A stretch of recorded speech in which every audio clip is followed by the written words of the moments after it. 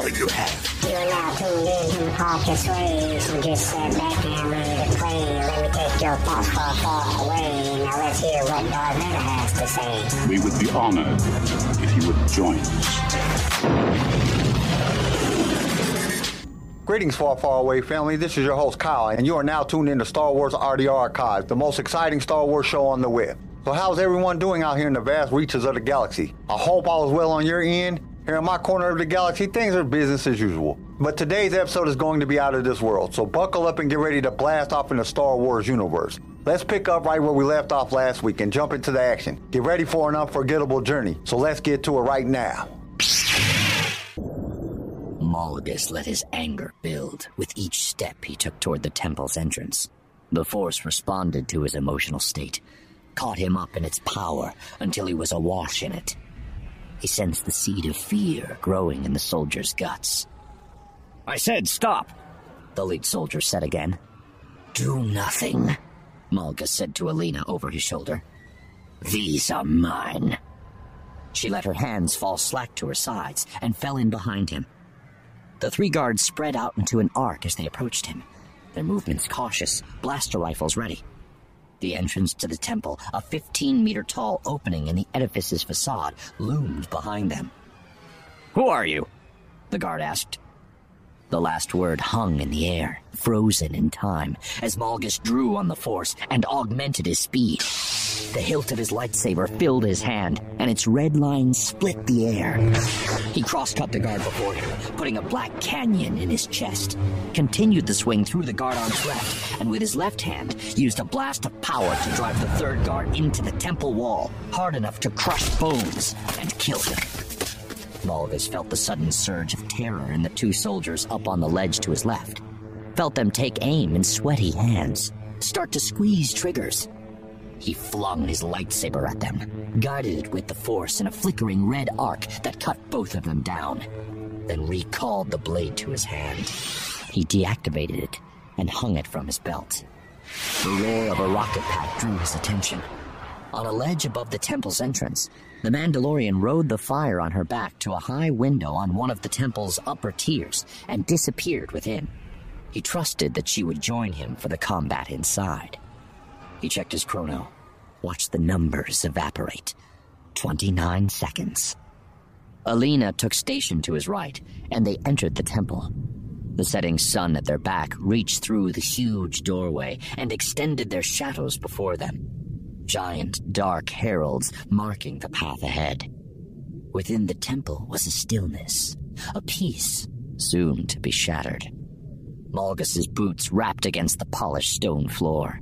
The hall extended before them for several hundred meters. 2 rows of elegant columns reached from floor to ceiling on either side, framing a processional down the hall's center. Ledges and balconies, too, lined both sides. Malgus felt the presence of more guards and Jedi to his right, his left, and before him. He checked his chrono. 12 seconds. Motion above and to his right, then to the left drew his eyes. Curious Padawans looking down from the ledges above. Ahead, half a dozen robed and hooded Jedi dropped from the balconies and took station in the hall. Another Jedi descended the grand staircase at the end of the hall. His Force signature radiated power, confidence, a master. As one, the 7 Jedi moved toward Malgus and Alina, and Malgus and Alina moved toward them. More and more Padawans gathered on the balconies and walkways above, sparks of light-side blasphemy flickering in Malgus's perception. The more powerful Force signatures of the approaching Jedi pressed against Malgus, and his against theirs, the power of each distorting the other by its presence. In his mind, the countdown continued. The space between him and the Jedi diminished. The power within him grew. They stopped at 2 meters. The Jedi Master threw back his hood to reveal blonde hair graying at the temples, a handsome ruddy face. Malgus knew his name from his intelligence briefings. Master Ven Zallo. In appearance, Zallo was everything Malgus, with his pale skin, scars, and hairless pate, was not. With respect to the Force, Malgus was everything Zallo was not. The 6 Jedi Knights accompanying Zalo spaced themselves around Malgus and Alina to minimize maneuvering room. The Jedi eyed him cautiously, the way they might a trapped predator. Alina put her back to Malgus. Malgus felt her breathing, deep and regular. Silence ruled the hall. Somewhere, a Padawan cleared his throat. Another coughed. Zalo and Malgus stared into each other's eyes, but exchanged no words. None were necessary. Both knew what would unfold next. What must unfold. The chrono on Malgus's wrist began to beep. The slight sound rang out like an explosion in the silent vastness of the hall. The sound seemed to free the Jedi to act. Half a dozen green and blue lines pierced the dimness as all of the Jedi Knights ignited their lightsabers, backed off a step, and assumed a fighting stance. All except Zalo, who held his ground before Malgus. Malgus credited him for it and inclined his head in a show of respect. Perhaps the Jedi Knights thought the beeping chrono indicated a bomb of some kind. In a way, Malgus supposed it did. From behind, another sound broke the silence. The whine of the hijacked dropships approaching engines. Malgus did not turn. Instead, he watched the events behind him by watching the events before him. The Jedi Knights stepped back another step, looking past Malgus, uncertainty in their expressions. Alina pressed her back against Malgus. No doubt she could see the dropship by now as it roared downward toward the temple. Zalo did not step back, and his eyes stayed on Malgus. The sound of the dropship's engines grew louder, more acute. A prolonged mechanical scream. Malgus watched the eyes of the Jedi Knights widen, heard the shouts of alarm from throughout the hall, then the screams, all of them soon overwhelmed by the roar of the reinforced dropship slamming at speed into the front of the temple. Stone shattered, and the temple's floor vibrated under the impact.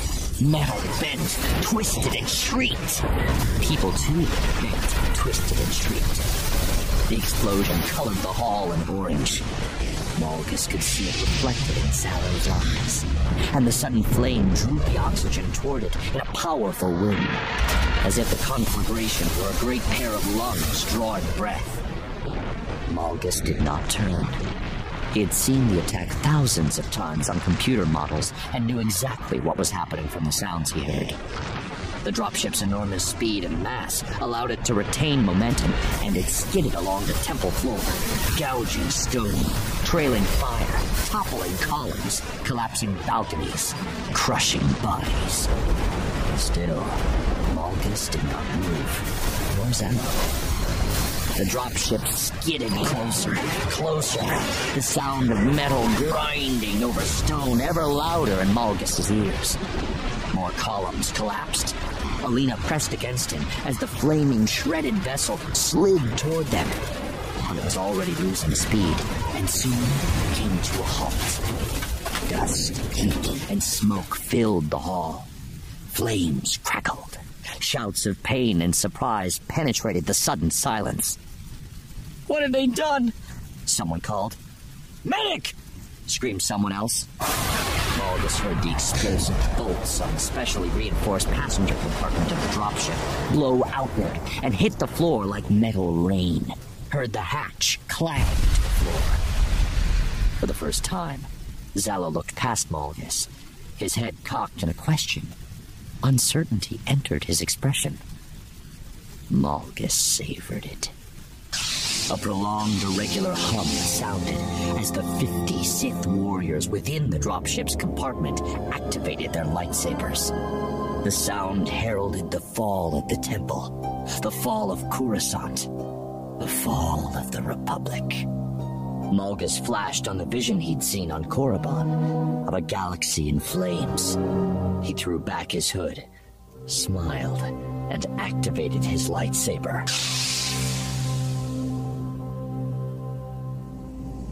Zerid let Fat Man fly free and blazed away from Ord Mantell's surface. He kept his scanners sweeping the area, concerned that the pirates might have allies in another ship somewhere, but he saw no signs of pursuit. In time, He let himself relax. The pink of Ord Mantell's clouds and upper stratosphere soon gave way to the black of space. Planetary control did not ping him for identification, and he would not have responded anyway. He did not answer to them. He answered to the Exchange, though he'd never met any serious player in the Syndicate face-to-face. Receiving his instructions through a handler he knew only as Orin, he flew blind most of the time. He got his assignments remotely, picked up cargo where he was told, then dropped it off where he was told. He preferred it that way. It made it feel less personal, which made him feel less dirty. He took care to return the emphasis on privacy, ensuring that the Exchange knew little about him other than his past as a soldier and pilot. As far as they knew, he had no friends and no family. He knew that if they learned of Era, they would use her as leverage against him. He could not allow that, and were any harm to ever come to her. Once again, he realized that he was holding the stick too tightly.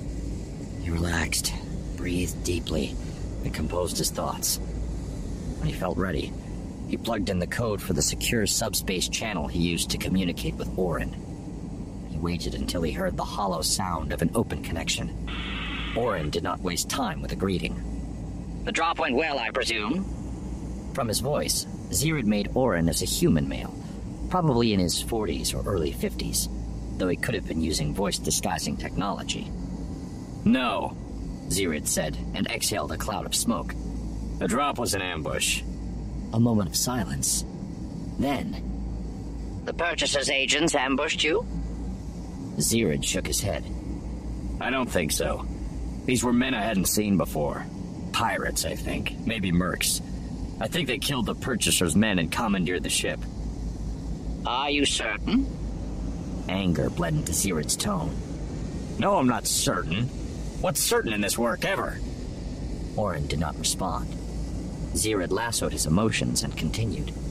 I'm only certain that the pilot I expected, a fellow named Origo, was not there, but his ship was. I'm only certain that 8 men with blasters and hostile attitudes tried to burn holes through me.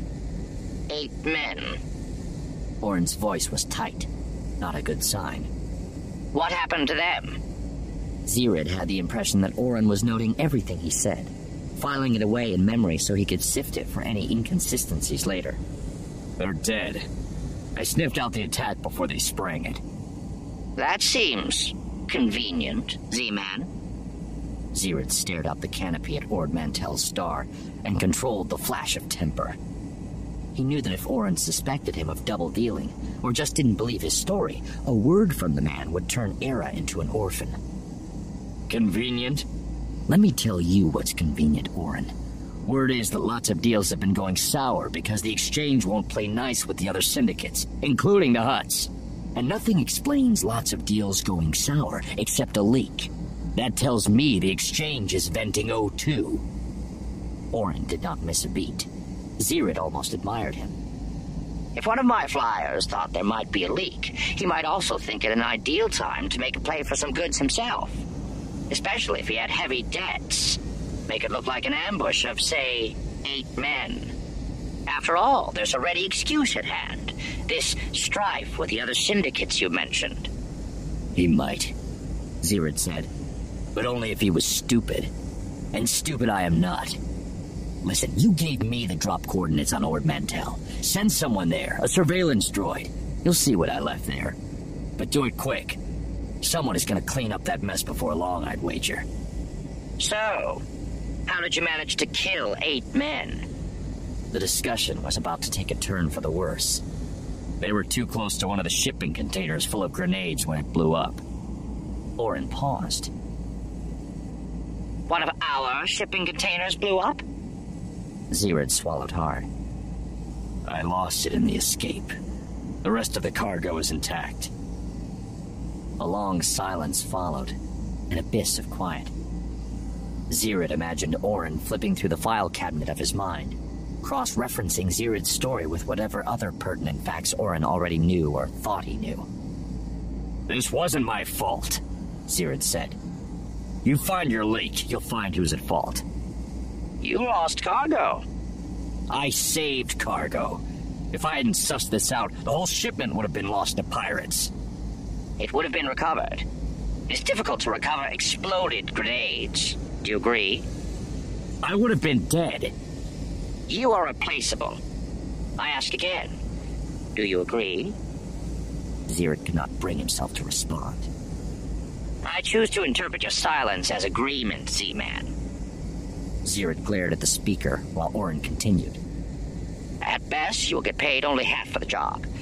The amount of lost cargo will be set against that and added to your marker. It was already in excess of 2 million credits, if I remember correctly. The note on the ship and some loans against your gambling. Orin always remembered correctly. The job would net negative for Zirid. He wanted to punch something, someone, but there was no one in the cockpit but him. This makes me look bad, Z-Man. And I very much dislike looking bad. You will make this up to me. Zirid did not like the sound of that. How? A pause. Then, By doing a spice run. Zirid shook his head. I don't run spice. That was our understanding. Orin's voice never lost its calm, but the edge on it could have gouged armor. The understanding has changed, contingent as it was on your successful completion of assignments. You owe us a large sum of credits, and you owe me a large sum of face. You'll make up both with a few spice runs. That's where the credits are. So that's where you will be. Zirid said nothing. Could say nothing. Are we clear, Z-Man? Zirid scowled, but said, Clear. Return to Volta. I will be in touch soon. I have something in mind already. I'll bet you do. Zirid thought, but didn't say. The channel closed, and Zirid let fly with a sleet storm of expletives. When he'd finally vented, he cleared Ord Mantell's gravity well and its moons, set a course for Volta, and engaged the hyperdrive. I'm a spice runner now, he said, as the black of space turned to the blue of hyperspace. The treadmill under his feet had just picked up speed.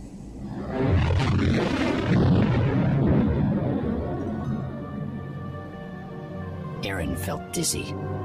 A rush of emotion flooded her. She could not name it, categorize it. It was just a wash of inchoate, raw feeling. She was swimming in it, sinking. "Something is happening, Sayo," she said, her voice tight.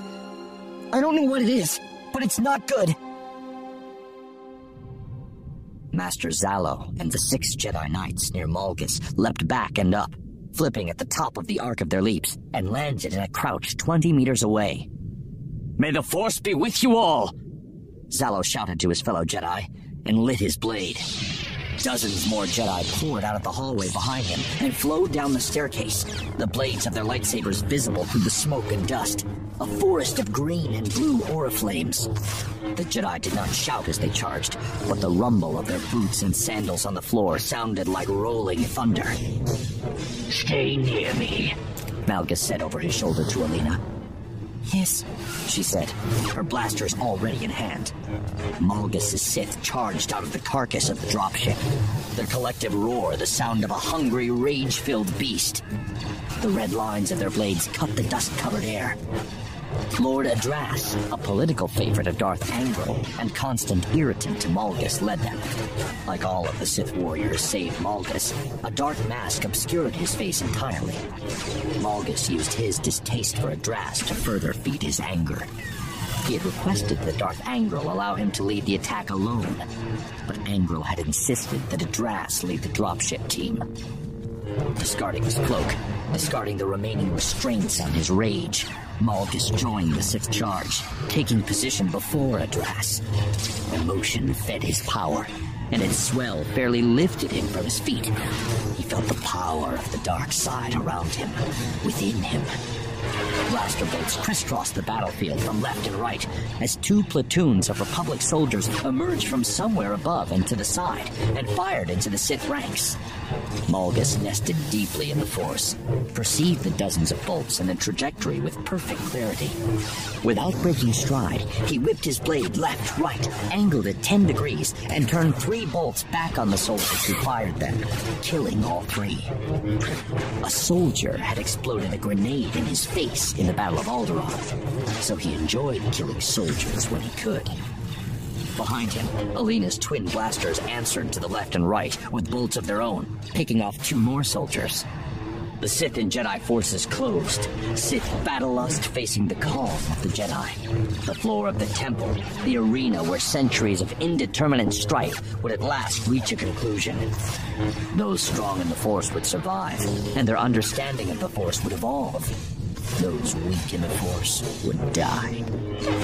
Malgus sought Master Zalo, but could not make him out from the crowd of faces, dust, flames, and glowing blades. So he chose a Jedi at random from the crowd, a human male with a blue blade and a short beard, and targeted him.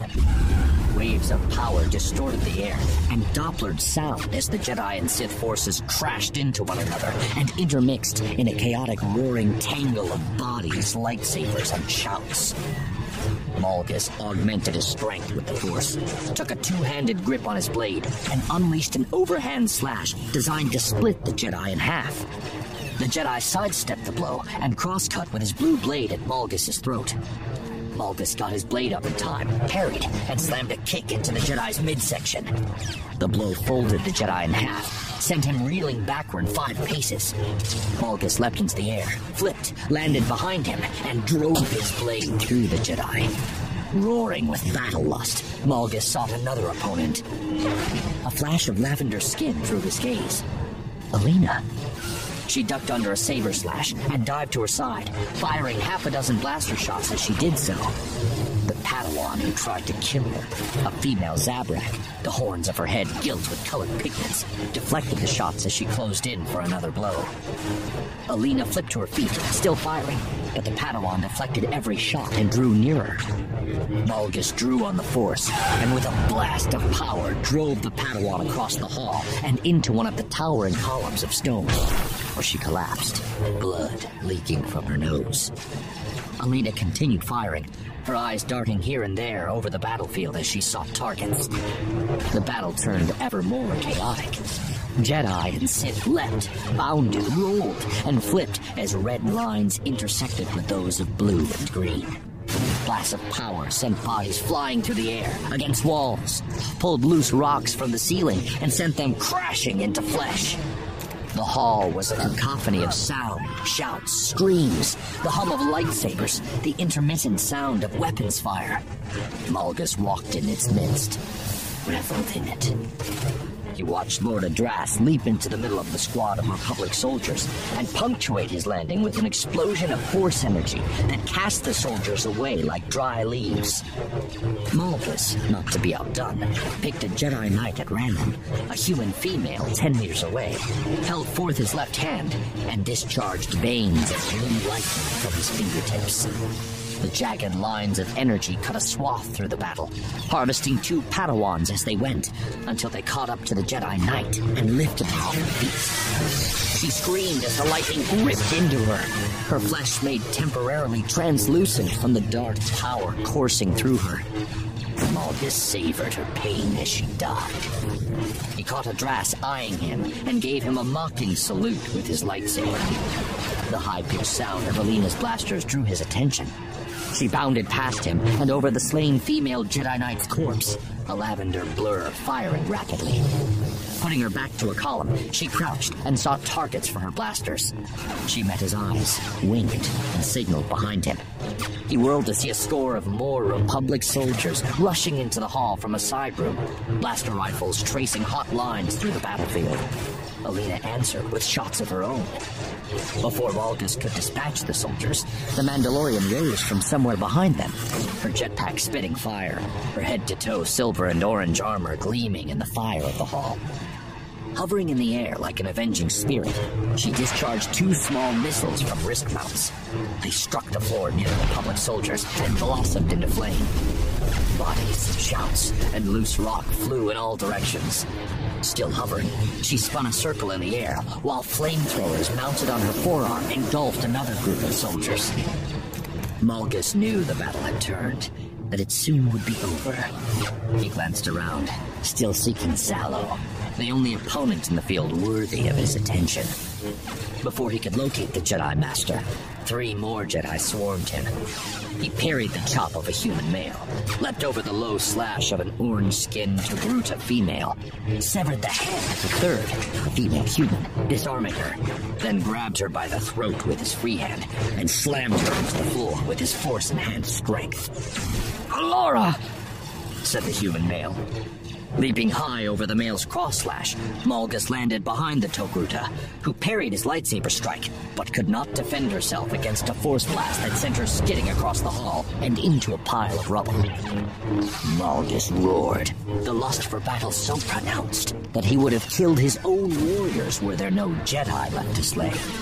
He wanted, needed to kill another, and to do so with his hands. He ducked under a slash from the male, lunged forward, and took the Jedi by the throat. He lifted him from his feet and held him suspended in the air, gagging.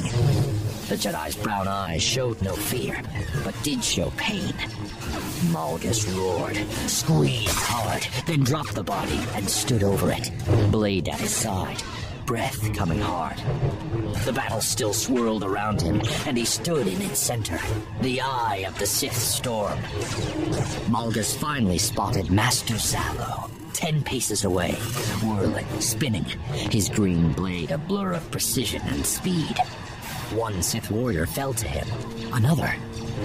Lord Adras landed before him, trying to take Malgus's kill for himself. Adras ducked low and slashed at Zallo's knees. Zallo leapt over the blow and unleashed a blast of energy that sent Adras skidding on his backside across the hall. "He is mine!" Malgus shouted, charging through the battlefield. He repeated himself as he passed Adras. "Zallo is mine!" Zallo must have heard Malgus, for he turned, met his eyes. Alina, too, must have heard Malgus' shouting. She emerged from behind the column, deduced Malgus' intent, and fired several shots at Zallo. Zallo, his eyes on Malgus throughout, deflected the bolts with his blade and sent them back at Alina. A Chew struck her, and as she collapsed, Zallo used a force blast to drive her body against a column. Malgus halted in mid-stride, his rage temporarily abated. He turned and stared at Alina's fallen form for a long moment. Her lavender body crumpled on the floor, her eyes closed, 2 black circles marring the smooth purple field of her flesh. She looked like a wilted flower. Anger refilled him, overcame him. A shout of hate, raw and jagged, burst from his throat. Power went with it, shattering a nearby column and sending a rain of stone shards through the room. He returned his gaze to Zallo and stalked toward him, his rage and power surging before him in a palpable wave. Another Jedi stepped in front of him, blue blade held high. Malgus barely saw him. He simply extended a hand, pushed through the Jedi's insufficient defenses, seized his throat with the Force, and choked him to death. Tossing the body aside, he moved toward Zallo. Zallo, for his part, moved toward Malgus. A Sith warrior bounded at Zallo from his left, but Zallo leapt over the Sith's blade, spun, slashed, and cut down the Sith. Zallo and Malgus closed. They halted at 1 meter, studied each other for a moment. A human male Jedi Knight separated from the swirl of battle and stabbed at Malgus. Malgus sidestepped the blue line of the blade, punched the man in the stomach, doubling him over, and raised his own blade for a killing blow. Zallo bounded forward and intercepted the downstroke. Zallo and Malgus stared into each other's faces, and the rest of the battle fell away. There was only Malgus and his rage, and Zallo and his calm. Their blades sizzling in opposition. Each used the Force to press against the strength of the other, but neither had an obvious advantage. Malgus shouted rage into Zallo's face. Only a furrowed brow and the tight line of his mouth betrayed the tension behind Zallo's otherwise tranquil expression. Feeding off the anger from Alina, Malgus shoved Zallo away and unleashed an onslaught of overhand slashes and crosscuts. Zallo backed off, parrying, unable to respond with blows of his own. Malgus tried to split Zallo's head, but Zallo blocked again and again. Malgus spun into a high, force-augmented kick that hit Zallo in the chest and sent him flying backward 10 meters. Zalo flipped and landed upright in a crouch near two of Malgus' Sith warriors. They lunged for him, and Zalo parried one blow, leapt over the second, and spun a rapid circle, cutting down both Sith.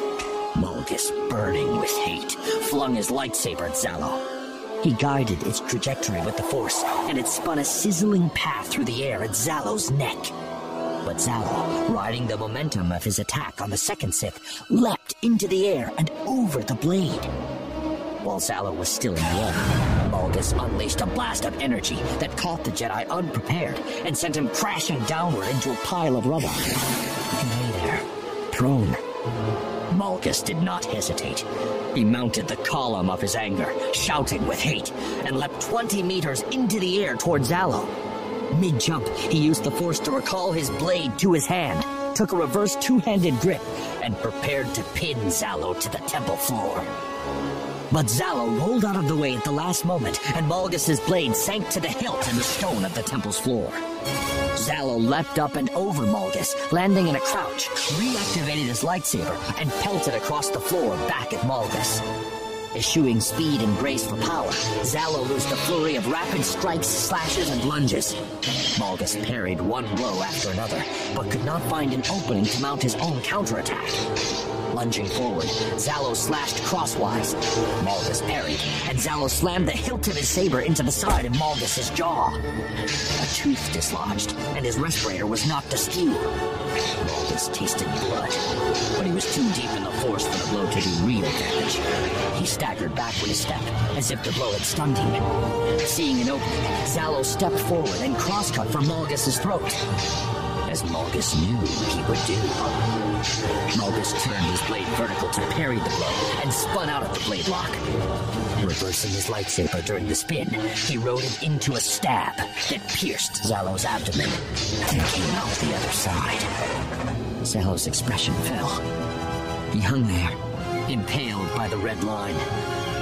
He held Malgus' eyes, and Malgus saw the flames of the burning temple reflected in Zalo's green irises. "It's all going to burn," Malgus said. Zalo's brow furrowed, perhaps with pain, perhaps with despair. Either way, Malgus enjoyed it. He waited for the light to disappear from Zalo's eyes before jerking his blade free and allowing the body to fall to the floor.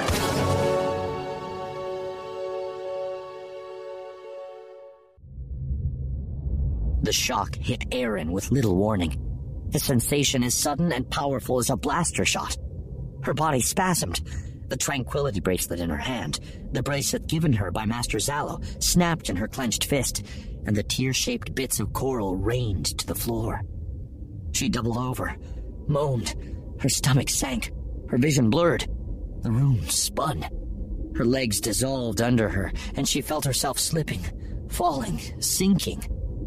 A fist formed in her throat, throttling the cry that wanted release and allowing it loose only as an aborted, grief-ridden wail. Through their connection in the Force, she felt the sharp stab of agony that Master Zalo experienced, felt her own breath hitch in sympathy as he took his final breath and died. The line of his life, usually so bright in her mind's eye when she felt the Force, usually so close to her own line, vanished from her perception. Beside her, Sayo's sharp, surprised intake of breath told her that he had felt something too. Despite her pain, the rising despair, the reality settled on her immediately. She had seen it in the eyes of the Sith male. "What was that?" Sayo asked, his voice seemingly far away, but his question fat with ugly possibilities. She lifted her head, her long hair dangling before her face, and stared across the room. Both Sith were standing, their bodies tensed, knowledge in their eyes. "We are betrayed," she answered, her voice a hiss. She left it unsaid that her master, the man who had been a father to her, was dead. She was surprised to find her legs sturdy under her as she stood up straight. A group of people near her. No, not people. They were statues. Alderaanian statues. She was on Alderaan for peace negotiations with the Sith. And the Sith had betrayed them. She had fought the Sith on Alderaan before, during the battle for the planet. She would do so again. Now. How do you know this, Eren? But Sayo's voice, his doubt did not erode her certainty. I know, she spat. The Sith knew too. They had known all along. She could see it in their faces. Her view distilled down until it consisted entirely of the two Sith and nothing else. A roar filled her ears, the crashing surf of grief and burgeoning rage. She heard a voice calling her name from some distant place, repeating it as if it were an invocation, but she paid it no heed. Both Sith eyed her, their stances ready for combat. The man wore the same contemptuous sneer, the curve of his thin lips uglier than the scars that lined his face. Eren? It was Sayo calling her name. Eren! Eren! They knew. The Sith knew. They knew all along, she said, speaking as much to herself as Sayo. What? What? What has happened?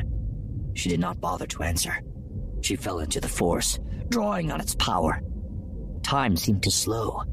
She felt as if she existed outside herself, watching.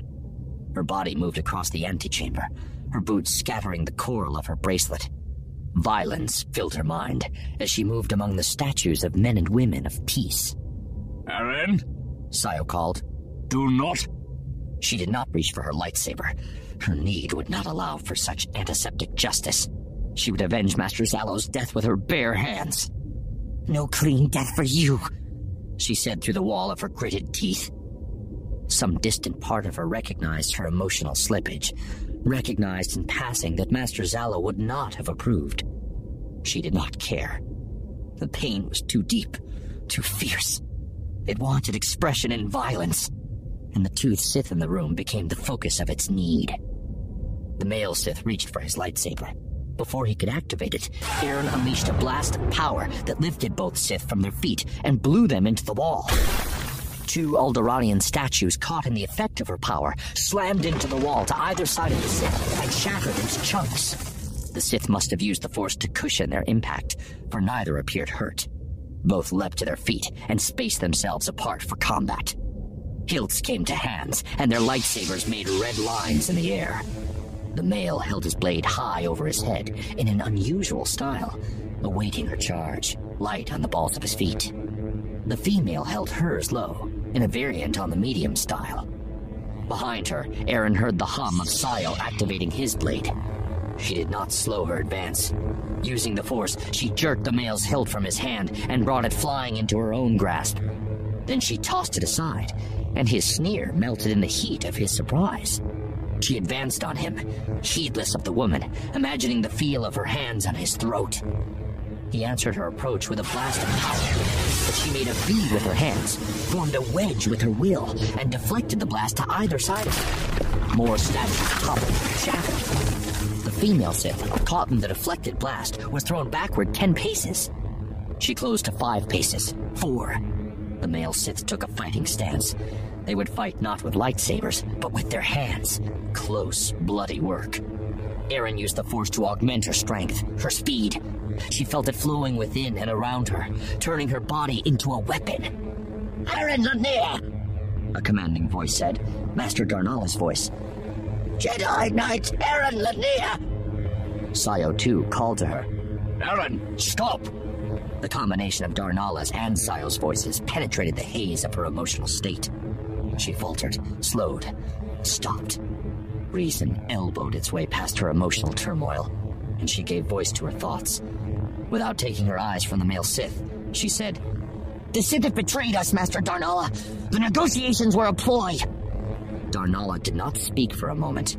Then, You felt this? Tears fought to fall from Eren's eyes, but she forced them back. She nodded, unable to speak. Master Darnalla's next words hit Eren like a punch in the stomach. Listen to me, Eren. I know. But hear me now. Coruscant is in Imperial hands. Eren's breath went out of her. The statement did not make sense. Coruscant, the heart of the Republic, had fallen to the Empire? What? Sayo asked. How? I thought... That cannot be, Aaron said. She must have misheard. She turned from the male Sith, who had recaptured his sneer, to face the leader of the Jedi delegation. Master Darnala stood in the archway, her skin a deeper red than usual. Senator Amris and a senior Jedi Knight, Satil Shan, flanked her. The senator, a Saurian whose ruff of white hair topped the cliff of his furrowed brow, towered over the other two. His worried eyes looked out from a wrinkled face, but focused on nothing. He looked lost. Satil, on the other hand, looked as tightly wound as an ion coil. Her gaze fixed straight ahead, her auburn hair mussed, the veneer of her neutral expression unable to mask the emotion boiling beneath it. Neither Amris nor Satil seemed to notice the destruction in the hall. Both looked dazed, blank-eyed refugees wandering through the ruins of events. Only Darnala seemed composed, her hands clasped before her, her eyes noting the details in the room, the broken sculptures, the position of Aaron relative to the two Sith. Aaron wondered what had transpired in the negotiation room. For a fleeting moment, hope rose in her. Hope that her fellow Jedi had perceived the Sith betrayal and arrested or killed the Sith negotiators. But that hope faded as the lead Sith negotiator, Lord Barriss, emerged from the chamber and stood near Darnala. His wrinkled face could not hold the smugness he felt. It leaked out around the raised corners of his mouth. His dark hair, combed back off a widow's peak, matched his dark robes and eyes. In a haughty baritone, he said, It can be, Jedi Knight. And it is. Coruscant has fallen. Satil visibly tensed, her left hand clenched into a fist. Amris sagged. Darnala closed her eyes for a moment, as if struggling to maintain her calm. As of now, Lord Barriss continued, Coruscant belongs to the Empire. How? Aaron began, but Darnala raised a hand. Say nothing more! Say nothing more! Aaron swallowed the question she wished to ask. Deactivate your lightsaber! Darnala said to Sayo, and he did. The female Sith did the same. What happened here? Lord Barriss asked, his eyes on the Sith brother and sister, the ruin in the room. The male Sith bowed, used the Force to pull his lightsaber hilt to his hand, and hooked it to his belt. A slight disagreement, Lord Barriss. Nothing more. Please forgive the tumult. Barriss stared at the male Sith for a time, then at the female. It is well that the disagreement did not lead to bloodshed. We are, after all, here to discuss peace. He seemed almost about to burst out laughing. Amris whirled on him. Satil grabbed the senator's cloak as she might a leash, to keep him from getting too close to Barriss. Peace! This entire proceeding was a farce! Senator! Darnala said, and took Amris by the arm, but Amris would have none of it. His voice gained volume as he gave vent to his anger. You did not come here to discuss peace. You came here to mask a sneak attack against Coruscant. You're dishonorable liars, worthy of... Senator! Darnala said, and her tone must have reached Amris, for he fell silent, his breath coming fast and hard. Lord Barriss appeared untroubled by Amris's outburst. You're mistaken, Senator. The Empire is here to discuss peace. We simply wish to ensure that the Republic would be more amenable to our terms. Should I understand your outburst to mean that the Republic is no longer interested in negotiating? While Amris reddened and sputtered, Darnala broke in. Negotiations will continue, Lord Barriss. You are ever the voice of wisdom, Darnala, Barriss said. The Empire will expect a return to the negotiation table at this time tomorrow. If not, matters will go poorly for the people of Coruscant. Darnala's skin darkened further, but her voice remained placid. Our delegation will discuss matters and contact you tomorrow. I shall look forward to that. Rest well. Amris cursed Barriss in Saurian, and Barriss pretended not to hear. As the Republic entourage picked its way among the rubble in the hall, among the rubble in their hearts, Aaron felt the mocking eyes of the Sith male upon her. and could barely contain a shout of rage. Before leaving the room, she knelt and picked up one of the coral beads from her shattered bracelet. Wow, I have to say it, this was an epic installment of the Old Republic era, packed with actions, emotions, and thrilling moments. Darth Malgus is crazy. He launched a surprise attack on Coruscant, the heart of the Galactic Republic. He literally walked in the front door of the Jedi Temple. You gotta be crazy to do something like that. But there is no shortage of excitement in this chapter. The war between the Sith Empire and the Galactic Republic rages on. And this was just part 2 of the siege. And oh boy, was it a very exciting part. This journey through the Old Republic is like a roller coaster, and Darth Malgus is the plummet point. This chapter had me on the edge of my seat like an Ewok on a spaceship. But you know what's even more exciting than all the thrills and chills? We're only getting started. There's still so much more of the Old Republic and Darth Malgus' journey to discover. I can't wait to find out what happens next. But now we have to get to the quote of this week, and it comes to us from Ralph Waldo Emerson. He said, "Success is not the destination, it's the journey." Think about it. It's about the effort that we put in every day to be better than we were yesterday. It's the small steps that takes us towards our goal. The determination to keep going even when we stumble, and the courage to learn from our mistakes and keep pushing forward. Imagine you're climbing a mountain. It's not the easiest climb, and you may feel tired, hungry, or even scared at times. But with every step you take, you're getting closer to the top. And when you reach the summit, you feel an incredible sense of achievement and satisfaction. Success is a lot like climbing a mountain. It's not about reaching the top, but about the effort we put in every step of the way. Success is about setting goals for ourselves and taking small steps towards them each day. It's about learning from our mistakes and having the courage to keep going even when things get tough. Let me tell you a story about a young girl named Maya. Maya loved to draw and dreamed of becoming an artist someday. She worked hard every day to improve her skills and would spend hours drawing and painting. But there was times where she felt discouraged. Her drawings didn't always turn out the way that she wanted, and she sometimes struggled with self-doubt. Maya's parents saw how passionate she was about art and encouraged her to keep going. They told her that success is not about being perfect, but about the effort she puts in every day to improve. Maya took their words to heart and continued to practice and learn. Years later, Maya's hard work had paid off when she was accepted into a prestigious art school. She had faced numerous challenges along the way, but her determination and perseverance helped her achieve her dreams. Maya's story teaches us that success is just not about reaching our goals, but about the journey we take to get there. It's about the effort we put in every day, even when we are faced with obstacles and setbacks. And it's about having the courage to keep going and never giving up on our dreams. I think that's all I have for this episode, so join us next week for part 3 of this electrifying story. We hope to see you there. Thank you for listening to Star Wars Audio Archive. Join us next time for more Star Wars adventures. If you would like to listen to other episodes of the show, you can follow us on your favorite podcast directory. If you enjoyed the show, we would greatly appreciate a 5-star review. Once again, thank you for listening, and may the Force be with you. Sway was created by Kenai Shed and is a production of Pick Film Media. This show was produced by Quentin McDaniel and it was distributed by Swaycast Network. Star Wars The Old Republic Deceived was read to you by Jason Ortega. Sound designed by Theodore Thompson. I am your host Kyle, and we will see you next time in a galaxy far, far away.